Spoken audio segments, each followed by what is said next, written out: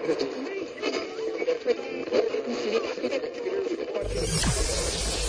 ready for unique, rare, and little-known treasures from the golden age of radio. You're listening to The Amazing World of Radio with Adam Graham. Welcome to The Amazing World of Radio from Boise, Idaho. This is your host, Adam Graham. If you have a comment, email it to me, box13@greatdetectives.net. You can become one of our Patreon supporters at patreon.greatdetectives.net. Today we're going to go ahead and wrap up our spring series with the final episode of Les Miserables. The original air date, September the 3rd of 1937. Let's go ahead and take a listen. So long as these problems are not solved, so long as ignorance and poverty remain on earth, these words cannot be useless. These are the words which preface the seventh and final broadcast based on Victor Hugo's great novel, Les Miserables. WOR and the Mutual Network present Orson Welles, distinguished young author, actor, and director, in an adaptation of the book which he has created especially for radio.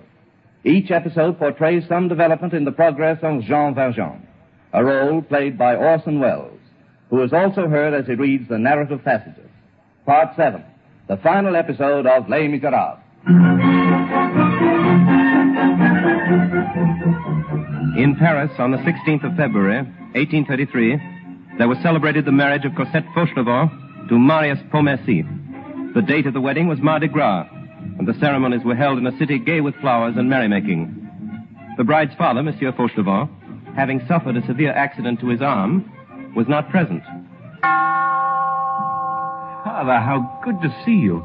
We missed you yesterday, but you've really come too early. Cosette is still asleep. But I can tell you the news. You are to come and live with us. It has all been decided. You are part of our happiness, Father. Cosette and I insist you share it with us. Monsieur. Is anything wrong? Is your arm still troubling you? There is nothing wrong with my arm. Is it wise for you to take the bandage off so soon? There has never been anything wrong with it. You can see for yourself. But yesterday you didn't come to our wedding. It was because you hurt your hand. It was the best that I should be absent from your marriage. Your pardon, Father, I don't know what you're talking about. Marius, I'm a convict. I've been in the galleys. The galleys? You? Cosette's father? Before God, I am not the father of Cosette. I am a peasant of Faverolles, and my name is not Fauchelevent. It is Jean Valjean. That is true, monsieur. I believe you. Cosette is very dear to me, but, well, 10 years, I didn't know Cosette existed 10 years ago. I am, after all, a passerby in her life, and today, our roads separate. She is now Madame Pontmercy. I can do nothing for her.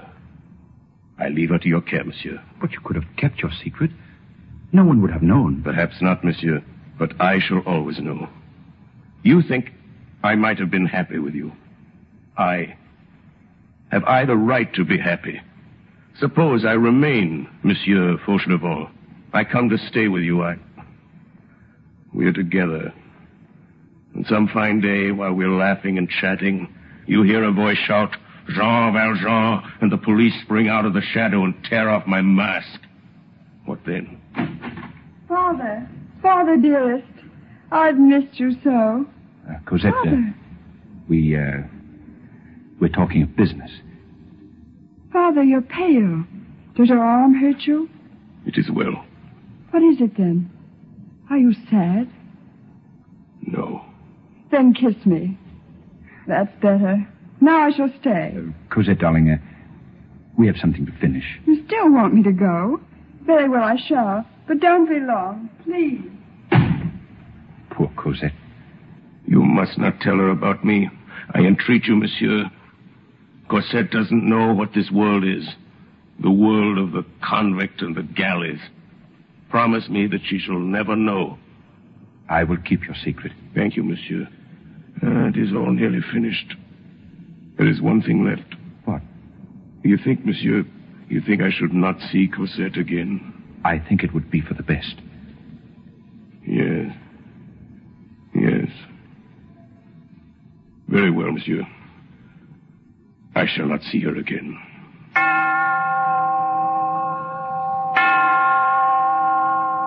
Jean Valjean was a convict, but the bridegroom Marius did not know the story of his crimes.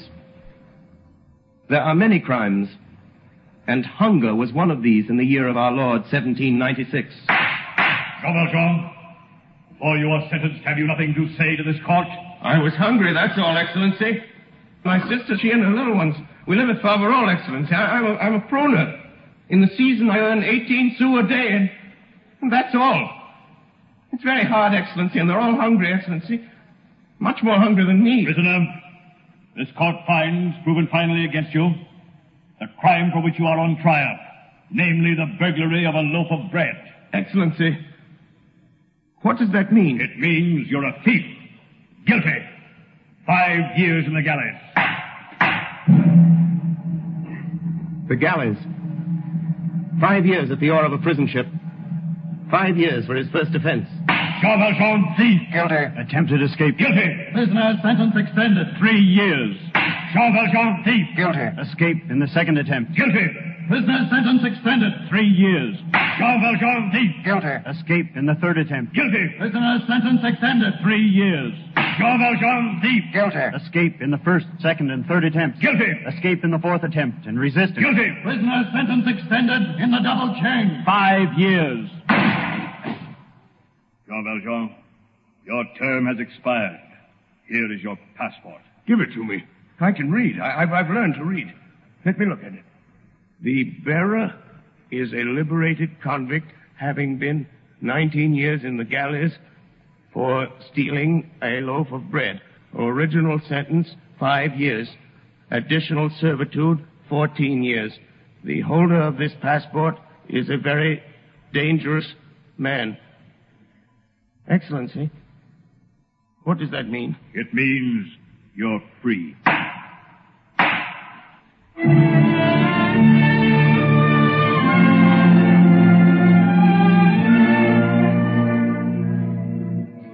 What had been the life of this soul?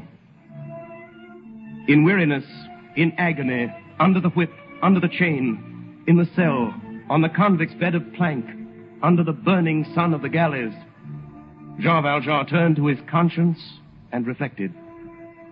Human society had done him nothing but injury. He had no weapon but his hate.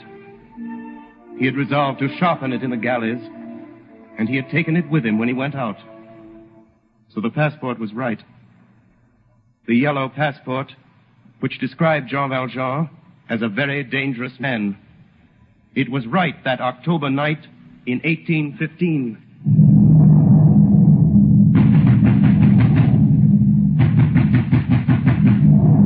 Come in.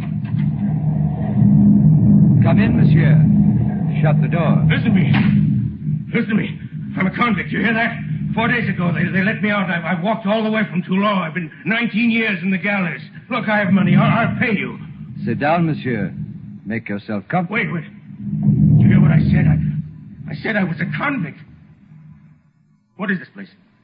It's not an inn. Is this your house? No, this is not my house. It is the house of Christ. What are you? A priest? Aren't you afraid of me? No, monsieur. Aren't you afraid of me? 1815. Another crime of Jean Valjean's, of which Marius knew nothing.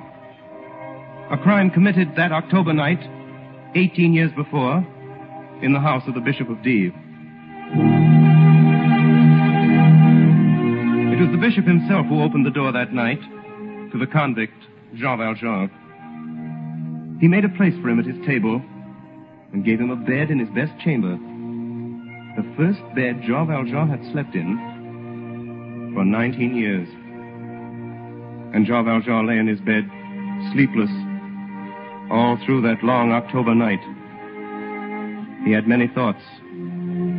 He thought first of the goodness of the Bishop of D, and then thought of his silver. The bishop's silver. 6 silver plates. He had seen them at dinner. 200 francs worth of silver, double his pay for 19 years' labor in the chains. It is true that he stole them. It is true that Jean Valjean stole the plates from the Bishop of D. It is true that he sold these plates for 200 francs, and that he used this money to make himself rich. Under the name of Madeleine in the district of Montreux, he set up a workshop for the manufacture of synthetic jet. He prospered. He built a great factory. He became mayor of the city. It is true that Jean Valjean did this with the 6 silver plates he stole that night from the Bishop of D. It is true also that Jean Valjean was never convicted of this crime. Yes, monsieur. We are the police, Monseigneur. Please, officer. Silence, prisoner. Monseigneur, this man has been apprehended on the highway in the criminal possession of your plate. Good morning, Valjean. You recognize him, Monseigneur. That is enough. Here is your silver. Yes, but where are my candlesticks? Here are the stolen plates, Monseigneur. Were there candlesticks also? Oh, yes. They are of silver like the rest. Valjean, where are my candlesticks? I didn't take them. Monsieur Valjean, I don't think you understood. I gave you the candlesticks as well. What do you mean? Monseigneur, the prisoner was running off with your plate. And he told you that they were given him by an old priest with whom he had lodged the night. And you brought him here. Yes, Monseigneur. Then it's true what he told me? I have given him the silver. Then we can let him go? Of course. But they aren't mine. Monsieur, the plates and the candlesticks are yours. Take them. But never forget you have promised me to use this silver to become an honest man. I withdraw it from the spirit of perversity, and I give it to Almighty God. Jean Valjean ran out of the city and made haste into the open country. A little gypsy boy passed by him and dropped a penny. Jean Valjean put his foot on the penny and ran after the boy, but he never found him. Another crime. He knew then that he must either conquer or be conquered. It was after this that Jean Valjean, the poor farmer, who became a galley slave, established himself in Montreux as Monsieur Madeleine, the owner of a great factory and a public official. So Jean Valjean was sentenced forever to a new life. And a miracle was worked in his soul by the Bishop of D. Marius knew the father of his bride, Monsieur Fauchelevent, and it came to be that he found out the convict, Jean Valjean. But Marius never heard of the wealthy manufacturer, Monsieur Madeleine, the inventor of a process for the manufacture of imitation jet, the public benefactor, the mayor of Montreux, who, like Fauchelevent, was Jean Valjean. In 1823, this Madeleine was a quiet, hopeful man with but 2 thoughts in his heart: to conceal his name and to sanctify his life, to escape from men and to return to God. But even in 1823, Jean Valjean was wanted by the police, and there came a dark day in that year when they thought they had him. Certainly a man who looked like Jean Valjean was arrested and accused of Jean Valjean's crime, the theft of a penny. And certainly Jean Valjean, known as Madeleine, attended this man's trial. Monsieur Madeleine. Your Honor, the judge? Your note was sent in to me, monsieur. Permit me to say that your presence in this court is an unexpected compliment. Thanks, sir. Will you sit here, Monsieur Madeleine? We will resume the trial. Your Excellency, the judge. Your Honor, Monsieur Madeleine, gentlemen of the jury. Who is this man? He is Jean Valjean, accused of one crime for which he is on trial, but he is wanted for another. Highway robbery committed for the gain of 1 penny from a small boy encountered on the fields outside of D. Convict this Jean Valjean, and he shall be tried again. What does the man say for himself? May I question him? Why, if it will interest you, Monsieur Madeleine. Thank you. Monsieur Valjean, how long have you been a pruner? His Honor is speaking to you, prisoner. Reply to him. I don't know, monsieur. My name isn't Valjean. Look here, I'm telling the truth. You've only to ask if it isn't so. Ask how stupid I am. Ask if... I don't know what you want of me.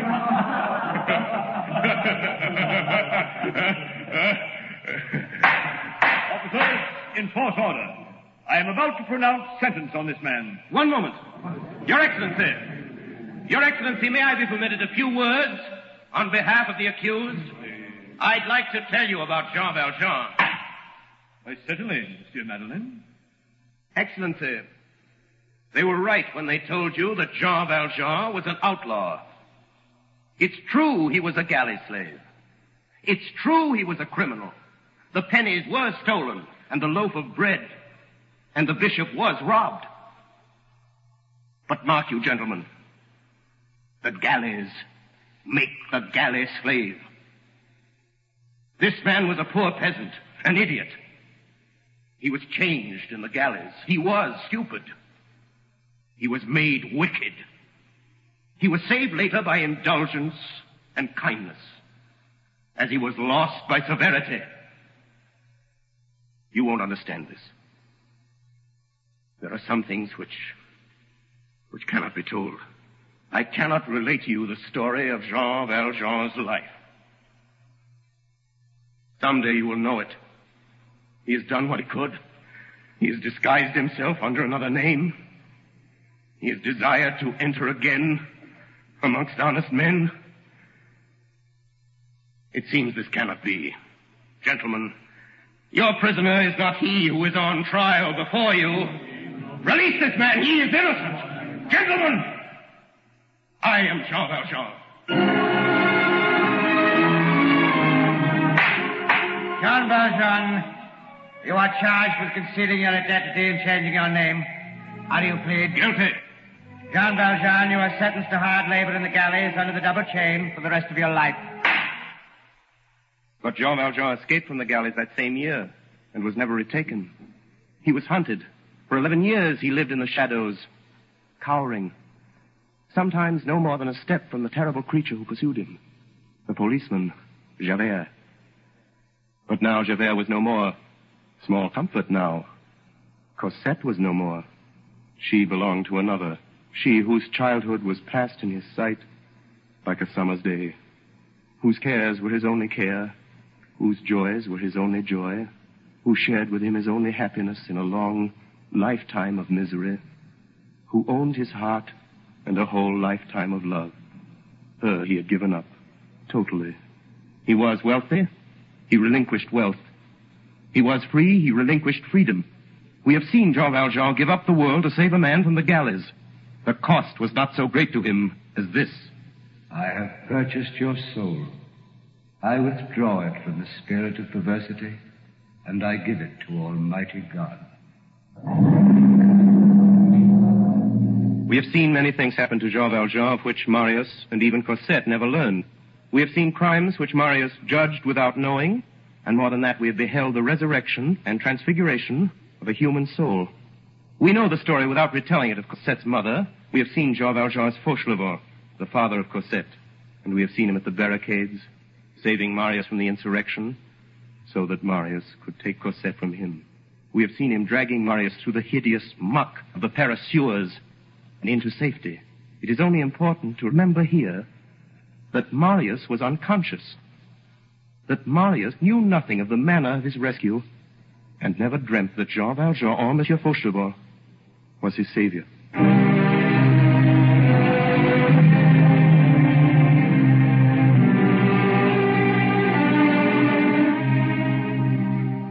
During the months which followed, Jean Valjean came no longer to the house where Marius Pontmercy lived with his wife Cosette in the Rue de Cablère.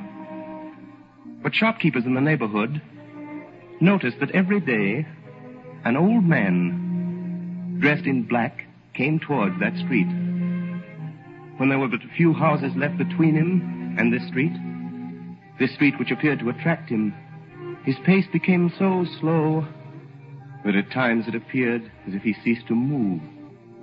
And when he reached the street, he stopped, trembled, put his head with a kind of gloomy timidity beyond the corner of the last house, and looked into the street. There was in that tragic look something which resembled the bewilderment of the impossible and the reflection of a forbidden paradise. He remained thus a few minutes, as if he had been stoned.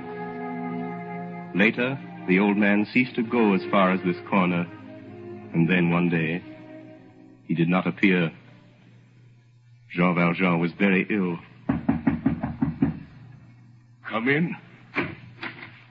Father. Cosette. Cosette. Is it you, Cosette? Father, where have you been? Why have you left us so long? Oh, so you're here, Monsieur Marius. You forgive me. Forgive you? He asked me to forgive him after what he has done for me. Monsieur, I have done nothing for you. Nothing? You saved my life. You must be mistaken, monsieur. I was mistaken, but not now. Perhaps you've forgotten a certain coachman. The coachman who drove you through the streets of Paris during the fighting. He has told me everything. Marius, what do you mean? But for your father, I wouldn't be alive today. My darling, he was the man. That barricade, the sewer, he went through it for me, for you, Cosette. He bore me through death in every form. Why have you not told it before? I told the truth. No, not the whole truth. I owe my life to you. Father, your hands are colder. Are you suffering? No. I am not suffering. On the contrary, my little one, I'm very well, only... Only what, Father? I shall die in a few minutes. Father. It is nothing to die. It is frightful not to live. Father, here, we will help you. Cosette, he must lie down. Now, children, I want you to listen to me. This money belongs to you. I've written you a letter about it. 600,000 francs. Every penny earned honestly from the jet factory at Montreux. I shall have lost my life if you do not enjoy it.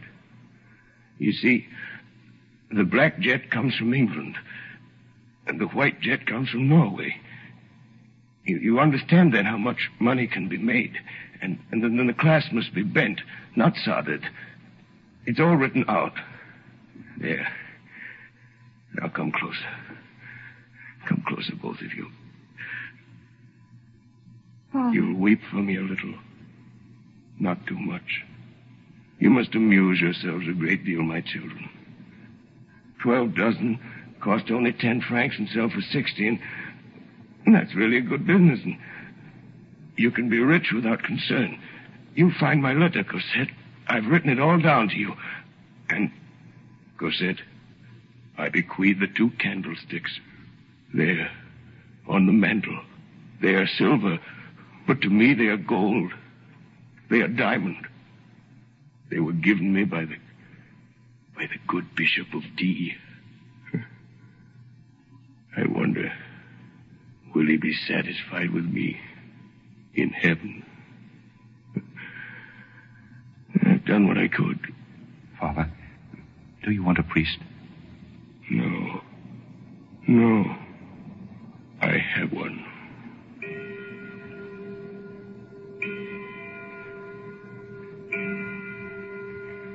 He had fallen backward. The light from those silver candlesticks, the candlesticks of the Bishop of D, fell upon him. His white face looked up toward heaven. He let Cosette and Marius cover his hands with kisses. For Jean Valjean was dead. That night was starless and very dark. It is certain that in that gloom some mighty angel was standing with outstretched wings, awaiting this soul. Jean Valjean, I have purchased your soul. I withdraw it from the spirit of perversity, and I give it to Almighty God.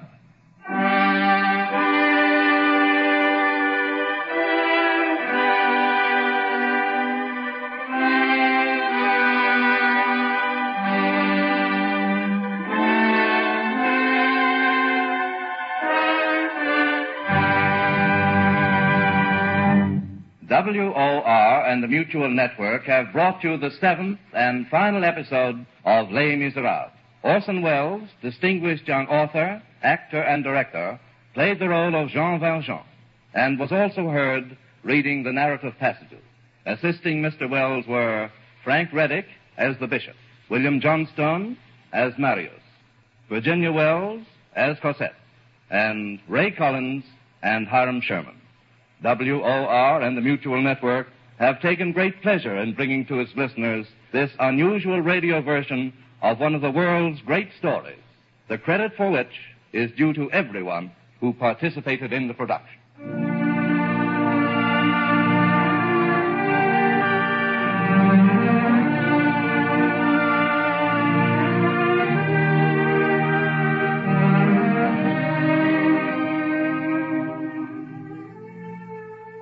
This is the Coast to Coast Network of the Mutual Broadcasting System.